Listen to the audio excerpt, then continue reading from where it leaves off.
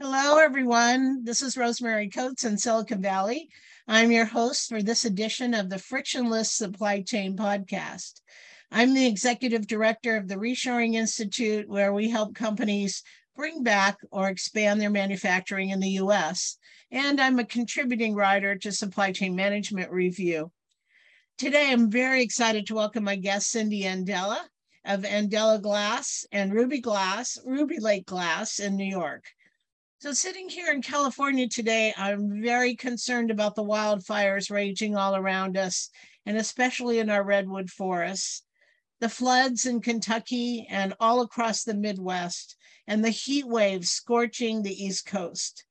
These things are evidence of global warming and a reminder that sustainability of our planet is now an emergency. And there's no simple answer.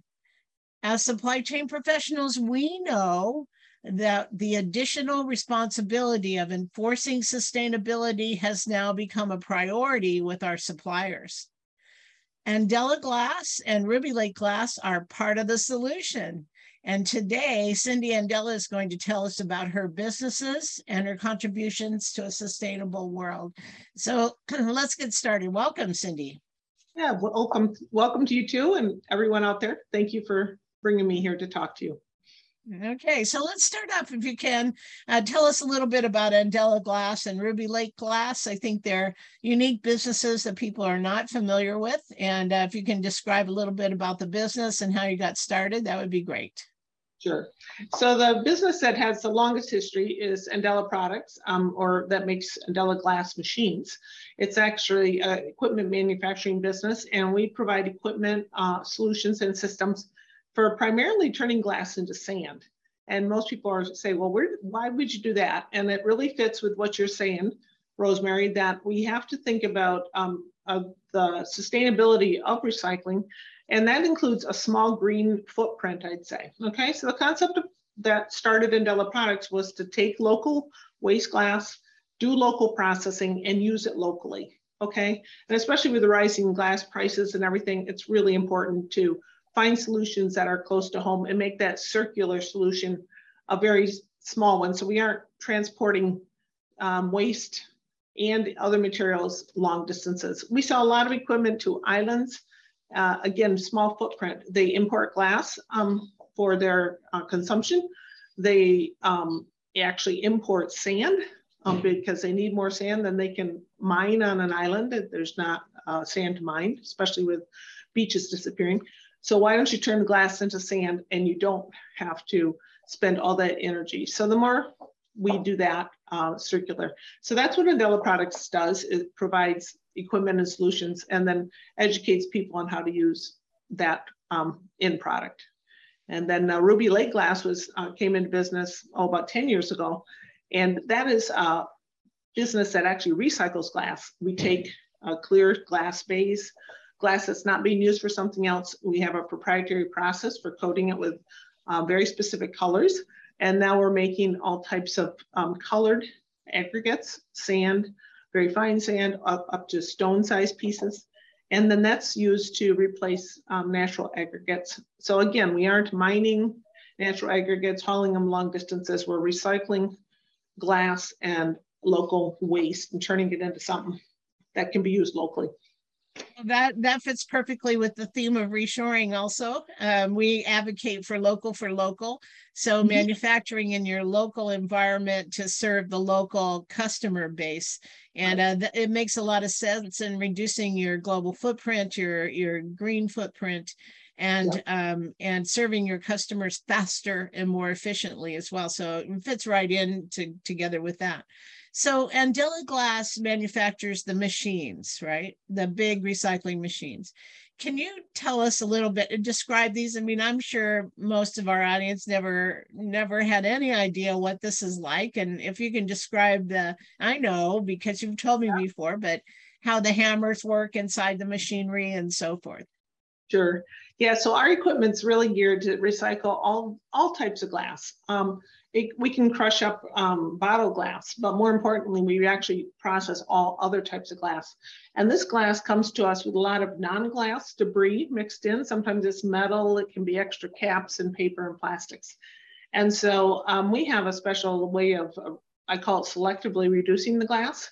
Our hammers and our mechanism breaks the glass down into a sand-sized product, rounds all the edges, but leaves the non-glass in a bigger form. So then the system includes a screening and cleaning operation where we can separate the glass, sand, and aggregates from the debris, because the debris is larger and the glass sand is smaller.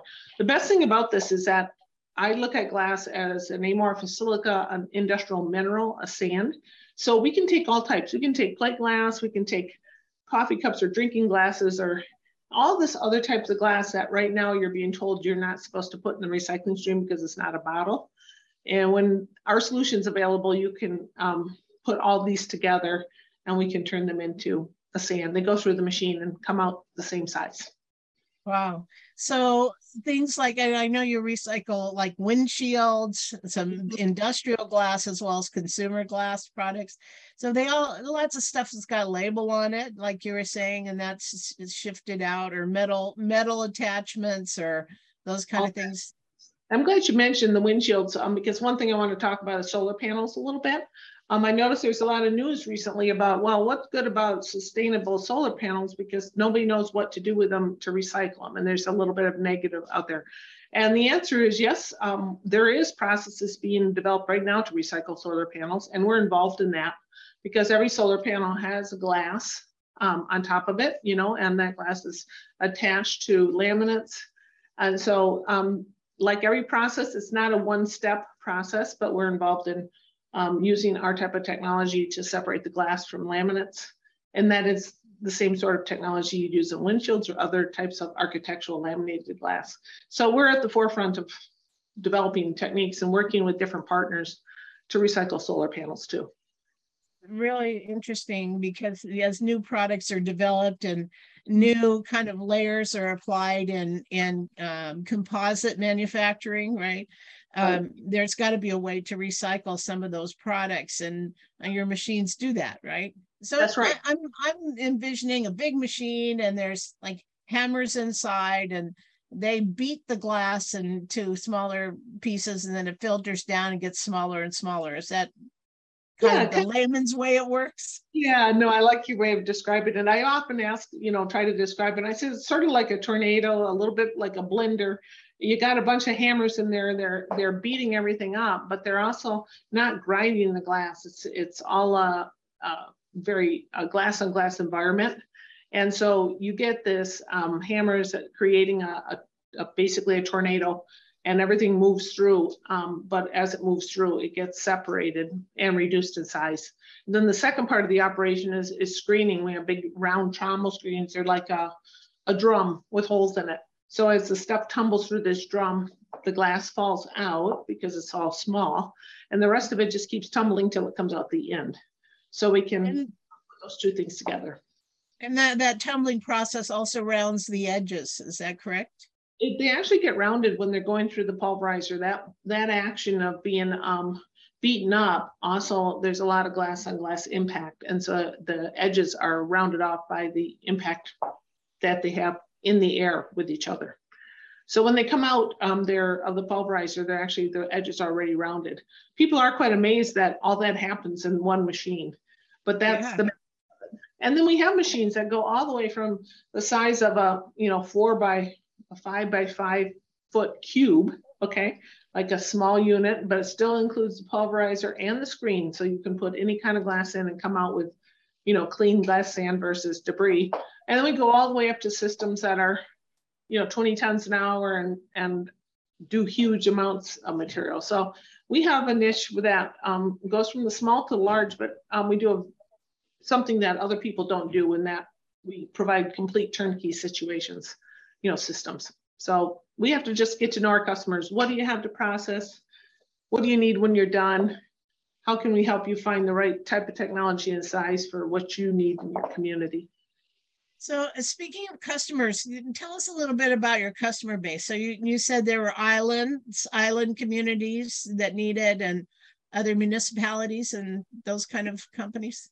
Yeah, it's really changing a little bit now in the last few years, and all in a good way. Okay, it's always been a lot of islands and offshore type.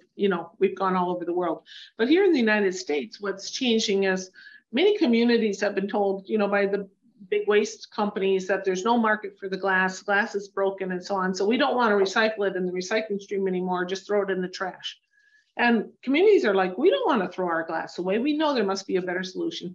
So they find us and they go, well, why don't we turn it into sand? So we got a lot of community groups for like Lake Chelan or Chelan, Washington. The Rotary Club bought a system, okay? And they teamed up with their local solid waste people for a location, but Rotarians will come on Saturday and actually operate the machine. And then people will pay them to process their glass. And then they also pay, to take home glass sand and glass gravel for their own community. And so the community loves it because they see the waste glass go and they bring their waste glass and walk away with a finished product that they can use. And it's a sustainable solution. So we're getting more and more municipalities or community groups within a municipality who are saying, we want a solution locally because it's not working too well on the big scale. And so municipalities and public and private people. Yeah, I would imagine that manufacturers over time are going to be quite interested in this as well, especially manufacturers that make things like TVs that have to be recycled when they get old or quit working or whatever. Yeah. All kinds of products, consumer products as well, that now these businesses who never thought they were in the recycling business have to become recyclers also. Yeah, no, there's a lot more corporate interest because corporations are thinking, boy, we got to have circularity. So they start looking at what they're throwing out. So yeah, some of my customers I'm working with are private companies that are basically providing the service to the industries, and they're taking the waste glass that comes out of the back end. So all these companies, whether they're window and door companies or, specialty glass or tableware, people are surprised at how much glass when you think beyond the bottle. And by the way, the bottle beyond the bottle, I like that. Yeah, and it's not just about bottles. The bottle manufacturers want glass too, but they're just there's a sphere of influence where you can collect clean bottles and get back to them with that. But if you start trucking it across states many miles, again, you're using more energy to get it to them. Right. All things that supply chain people now have on their plates and they're thinking about or being asked to think about by their boards of directors or executive management, saying, it's not good enough just to be buying stuff, supply chain people. Now you got to figure out how it can be recycled as well. When our customers ask for that, or when you're working with a new supplier that you have to qualify, they have to also be cognizant of recycling and other sustainability issues. So that's terrific. Let's turn now to Ruby Lake Glass, because I love these stories about what you do. So you take the recycled materials from Andela, right? Yeah, and actually one of the things you kind of touched on was Ruby Lake Glass, like some of the other types of glass other people don't use. So there's still a lot of old CRTs, TVs that are still floating around. And there's companies that separate them and recycle them. And the front panel of a TV is a clean glass that we take. A Ruby Lake Glass takes that as feedstock, as well as material out of Andela equipment from clear glass, architectural glass, and so on. So our customers that use our equipment feed the Ruby Lake Glass recycling business itself. Okay. And so tell us about what kind of products are at Ruby Lake Glass come out of there. I know. So we make these beautiful colored products. You look at them and you think, wow, that's a cobalt blue bottle. Where'd you find so many of them? But it's not actually that. It's a glass that's been coated, and we have a proprietary process for putting a very thin, durable coating on glass particles. And we do that with a low VOC, a low temperature water-based process. So it's environmentally friendly, and you can make any color you want. Our products there may go as a bright cobalt blue, or it might be particles that look like natural stone. So our customers are like big cities that have bike lanes and bus lanes or pedestrian spaces that they want to have a permanent aggregate sand or small aggregate surface on. So they'll buy our products, contractors will buy it, and then they apply it to the ground with a low VOC epoxy. And now you've got a permanent, high durability, high friction, color of your choice surface. So basically we're into surface coatings. And when you think of surface coatings, it could be a horizontal or a vertical surface. In other words, you can add the particles to coatings and coat your walls. Think of textured paint or sand paint, only again, you're not using sand, which won't hold the color. You're using our product. Because even on the roads, if you get a little bit of wear and tear, the glass is transparent and you see the color on the backside like a mirror. So you really keep your color, keep your durability longer than with paint, which basically is not a renewable resource and has to be real. It's not durable, right? So yeah, the town where I live just put in all these bike lanes all around the town, and they're all green. And so I'm looking at them, wondering if it's got ruby like glass in it, because they look different. It's not like paint on the surface, which will wear off over time. This looks it looks different. So I think that's such an interesting use for a recycled glass, and how it can help everybody in the community, as well as the longer durability and so forth. So less repair work, less, everything over time is much better, right? That's right. I remember you telling me that there is glass that's also used on playgrounds, which surprised the heck out of me. But then, they explained it. How are they used on playgrounds? Yeah. So, people think of playgrounds, they think in glass, they, think, oh no, that's sharp. But the glass is a sand type product. So it can go in a sandbox, or it can go as a base under, a sand or colored sand topping. Okay. So for example, a play box might be, some natural colored sand that is produced by bottles. And then Ruby Lake makes a beautiful color. So we quite often have people come in and get different colors. Then the kids can sand paint by just putting the colors on top and make their own rivers and roads and stuff in their sandbox. So arts and craft sand, basically you can have the kids play with the sand. And people are used to some of the colored sands. They got those different types of sands that stick together. But those, I can't guarantee what kind of coatings they have on it or how durable they are. One thing we know is that with Ruby Lake glass, it won't rub off and you won't have any, contaminants. So it's just it's a better product for all those types of fun things to do. Well, yeah, and I think, the point there too is that it's not just a matter of the economics of recycling, but also giving back to the community, which, with a product that is innovative and creative and helpful for, all kinds of local schools and just generally in the community. I think that's fantastic. And landscaping is another big part of the use of Ruby Lake glass too, right?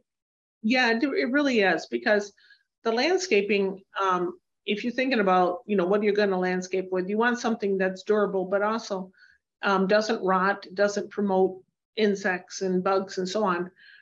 So landscapers have kind of gotten into colored mulch, but actually that is something that doesn't last, and the coloring bleeds right off. Our color-coated glass is a perfect replacement for that for many years to come, because it doesn't leach off and it doesn't rot, and the bugs don't like to go through it, and termites and all other types of bugs. So if you want a really good permanent landscape, the glass as a base and a coloring topping provides that. So people see that and they go, wow, I could really use that around the pool. It accents the color I have. Or they just might be looking for something that they can put under a deck that's very durable and they don't have to worry about it for a long time. So it's really workable for that. So all these things are so incredibly innovative and creative and thinking and so forth. And I think that's an area where supply chain professionals can learn about how to innovate and how to think about sustainability issues and recycling issues and so forth. What can you teach us about how to be innovative and creative on our job? Well, I think really just looking at, like you say, when are we transporting things too long of distances versus a local solution? You know, when someone comes to me at a recycling conference and goes, "Oh my goodness, I'm just sending trucks of glass away every week and it's costing us so much money to ship it way across the state," then they hear, "Oh wow, there's a local solution. Let's do it." So just being creative about understanding where your trucks come from and where your trucks are going is something. I always say, follow the truck. Okay, we often are just in our own bubble and we only care about what's happening in our backyard, but just think about where your things, that your materials, your recyclables that are picked up, where do they go and where do they come from, you know? And can we do a better job finding a local solution for them? And another little side note, which is gaining a lot of ground right now, is one of the efforts being made to reduce landfill consumption or landfill volumes is to compost more. Okay. And I think you're in California, there's a lot of composting going on there, but it's starting to spread across the United States as a more popular, let's put out a box, let's do it. Glass, sand, and compost together as an engineered soil, okay, is a great combination. And I'm working with landscape architects and EPA grants writers or projects on the East Coast right now, where we're doing a 50-50 glass, sand, and compost mix to make a bio swale soil, you know, water runoff. You basically got all the nutrients of compost, and you've got the silica available in glass and the, you know, granularity and the filtration. And you put the two together and you've got a wonderful drained, long durability compost. So what I see, what a great thing for your garden, right? So it drains really well, and it's full of nutrients, and wow, what a great idea. Yeah. And so we're just proving that, you know, with a third parties doing the studies to give you the proof. I mean, I've used it for my garden for a couple of years already, and it works great, but you need the data. Yeah. But that's creativity. Look at two different waste streams you have in your community and people wondering what to do with it. And, you know, put the two together. And I've had people say to me, how do I get the glass out of compost? Because if you're doing food waste compost, once in a while, somebody throws a piece of glass in the compost and it breaks up and there's some sparkles in there. And I said, oh, you can't get the sparkles out, but we could, you know, kind of just add half and half, and then it's the way it's supposed to be. So it's really exciting to see that openness, that creativity happening, where people are like, yeah, why not? Why don't we put the two together? And then I think some of it is just focusing on the issue, right? So this is something that supply chain people just haven't had on their job description until recently. So, you know, putting emphasis and thinking about the issue. But I love that idea of combining waste streams and considering, you know, if a buyer is buying cardboard and someone else is buying some other product, or, you know, trying to work together to come up with some potential innovative solutions. That's a great way of solving the problem, or at least making progress towards solving the problem. Yeah. Well, that's terrific. Yeah. Well, Cindy, any closing thoughts? Anything we missed or something you'd like to add? Boy, I think we've covered a lot. You have a good way of getting a lot of those things out. I just love what I'm enthused about is the community effort. You know, I love seeing the communities come to solve problems. Flagler Beach, Florida is a great example locally. They wanted a new start from scratch recycling program because where things were going weren't getting recycled. So they just cut it off and they started commodity by commodity, coming up with solutions, you know, that they can use in their own community.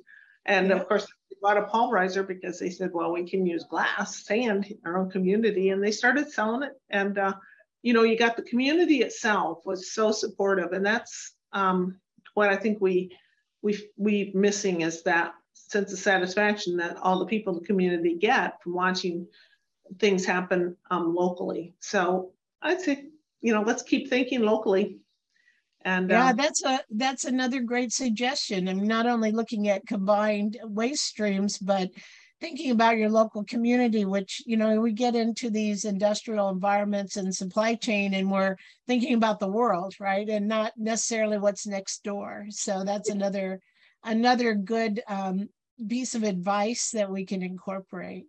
people feel like So, they can control it better because the supply chain does give us grief. I mean, I have a hard time getting things in, and it's frustrating when you can't find your electrical components or steel to build your machines, you know? So yeah. you want to feel like you have somebody you can reach out to, and that fills that need. Terrific. Thank you so much for joining us today, Cindy. It's so interesting to talk to you as always. And can you please give us your contact information if listeners want to hear more or reach out to you? Sure.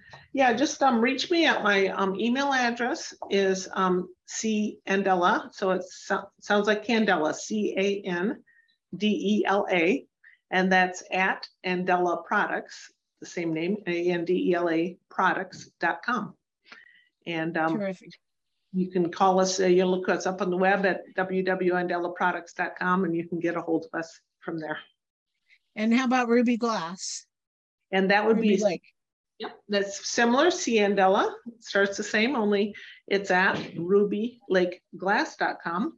And again, look up our website, rubylakeglass.com. Terrific.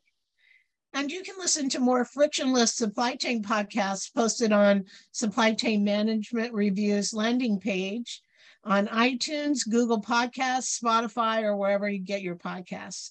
And you can reach me, Rosemary Coates, at rcoates, RCOATES,